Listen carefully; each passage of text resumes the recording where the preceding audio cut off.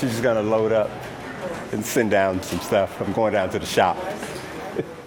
At the San Francisco Museum of Modern Art, artist Kerry James Marshall heads down to the workshop to prepare his painting tools. For his new project, he needs to trim some templates, which look like large storybook flowers. But this is a little bit too big, so sometimes when you're trying to put paint on it to get it on the wall, the paint dries so fast. So for something this size, it's a little bit too big to do that, so I'm going to cut it into sections. So it makes smaller sections so it's easier to use. These templates may seem a bit on the large side, but they need to be. He's not painting on a small canvas to be hung on a wall. Rather, this is his canvas.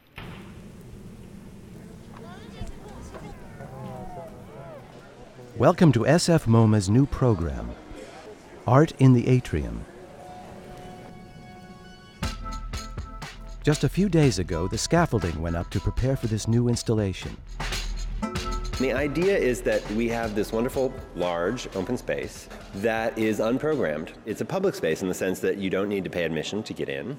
And so we had a notion to try to launch a new program stream that would allow an artist to come in and sort of do a commission of their choosing, and that this would be a sort of work of public art. Marshall is the first artist to be commissioned for this program. For 15 days, he and a team of muralists from San Francisco's Precita Eyes Mural Art Center will paint his two new murals. The murals will live on the walls next to the museum's main staircase. My first proposal was actually not to do anything on those walls. It was to do something on the floor. But logistically, that's a lot harder to do because you got traffic flows and things like that to deal with. But I wanted to transform the entire atrium into something else to try and compete with the architecture of the space, which is really aggressive.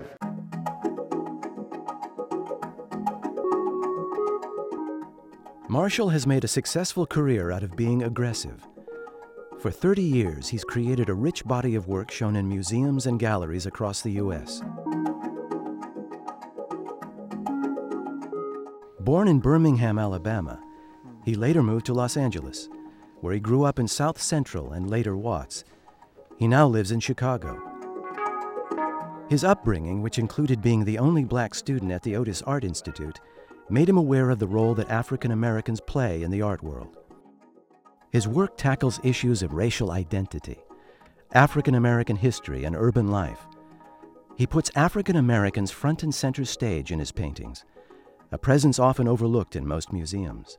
It's not so ordinary to find representations of black people in the paintings and images you see in museums. And so that's been a part of my project, is because I don't think there's enough. And so a part of what I'm doing is do at least my part to try and produce images that have the capacity to enter into the museum and bring with them an image that I would like for people to be more used to seeing, rather than seeing them as the exception.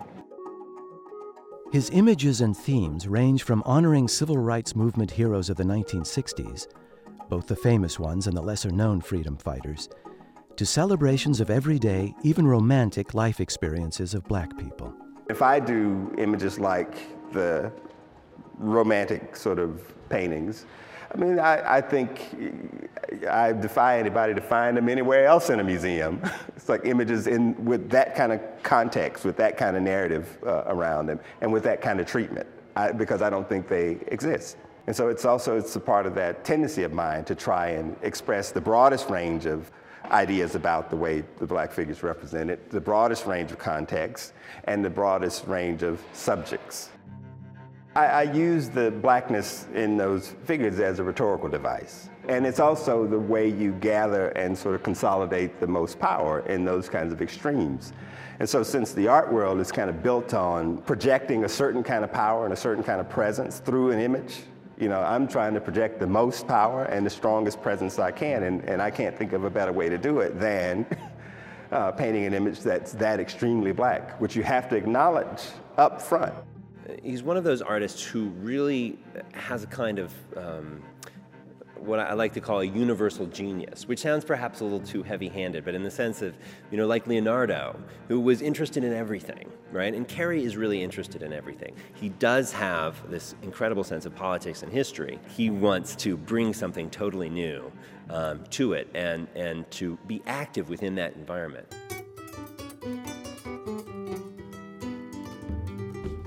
For the SF MoMA project, there is much painting to be done on the murals. Yeah, I was just trying to get this a little deeper. Marshall directs his team as they cover the 27 by 32-foot walls. They got busy, and the work has turned out really well. So it's actually been quite a pleasure. We've had great conversations on the scaffolding. I haven't been formally trained like in school or anything like that, so he's actually inspired me to go back into school, actually, in a lot of ways. The subject here is two historic landmarks, Mount Vernon and Monticello, the estates of George Washington and Thomas Jefferson, respectively. They're associated with the founding of the nation, with the idea of liberty, with the idea of independence.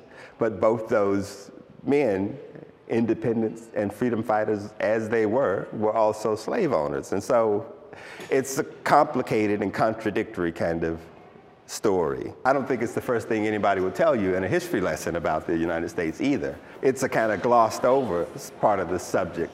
And so I'm interested in telling the whole story. In telling the story, Marshall created the murals in a style you might recognize from preschool, children's coloring books and activity games. The devices I'm using is to embed the images of black people all the way through the landscape, in expected and unexpected places.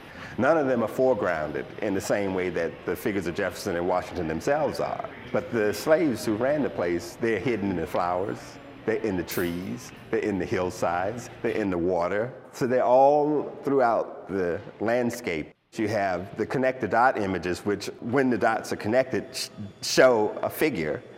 But the dots themselves are also the heads of black figures. And so each of those things that looks like a dot is actually somebody's head. And so that's a way of accumulating the, large numbers of figures in the place without making them so obvious at first. It's more contemplative too. I think for the visitor to come in and they may not see everything at one time, but if they continue to visit over the next 18 months or so, they'll see more each time they come. I'm going to make one that's not quite as curvy. It's been a little mixed messages from the people who see it because they see the colors and it's very playful. And then as they keep observing, then they start to notice like, oh, there's slaves, and then they kind of shy away. But it also, the playfulness lets them open up that dialogue,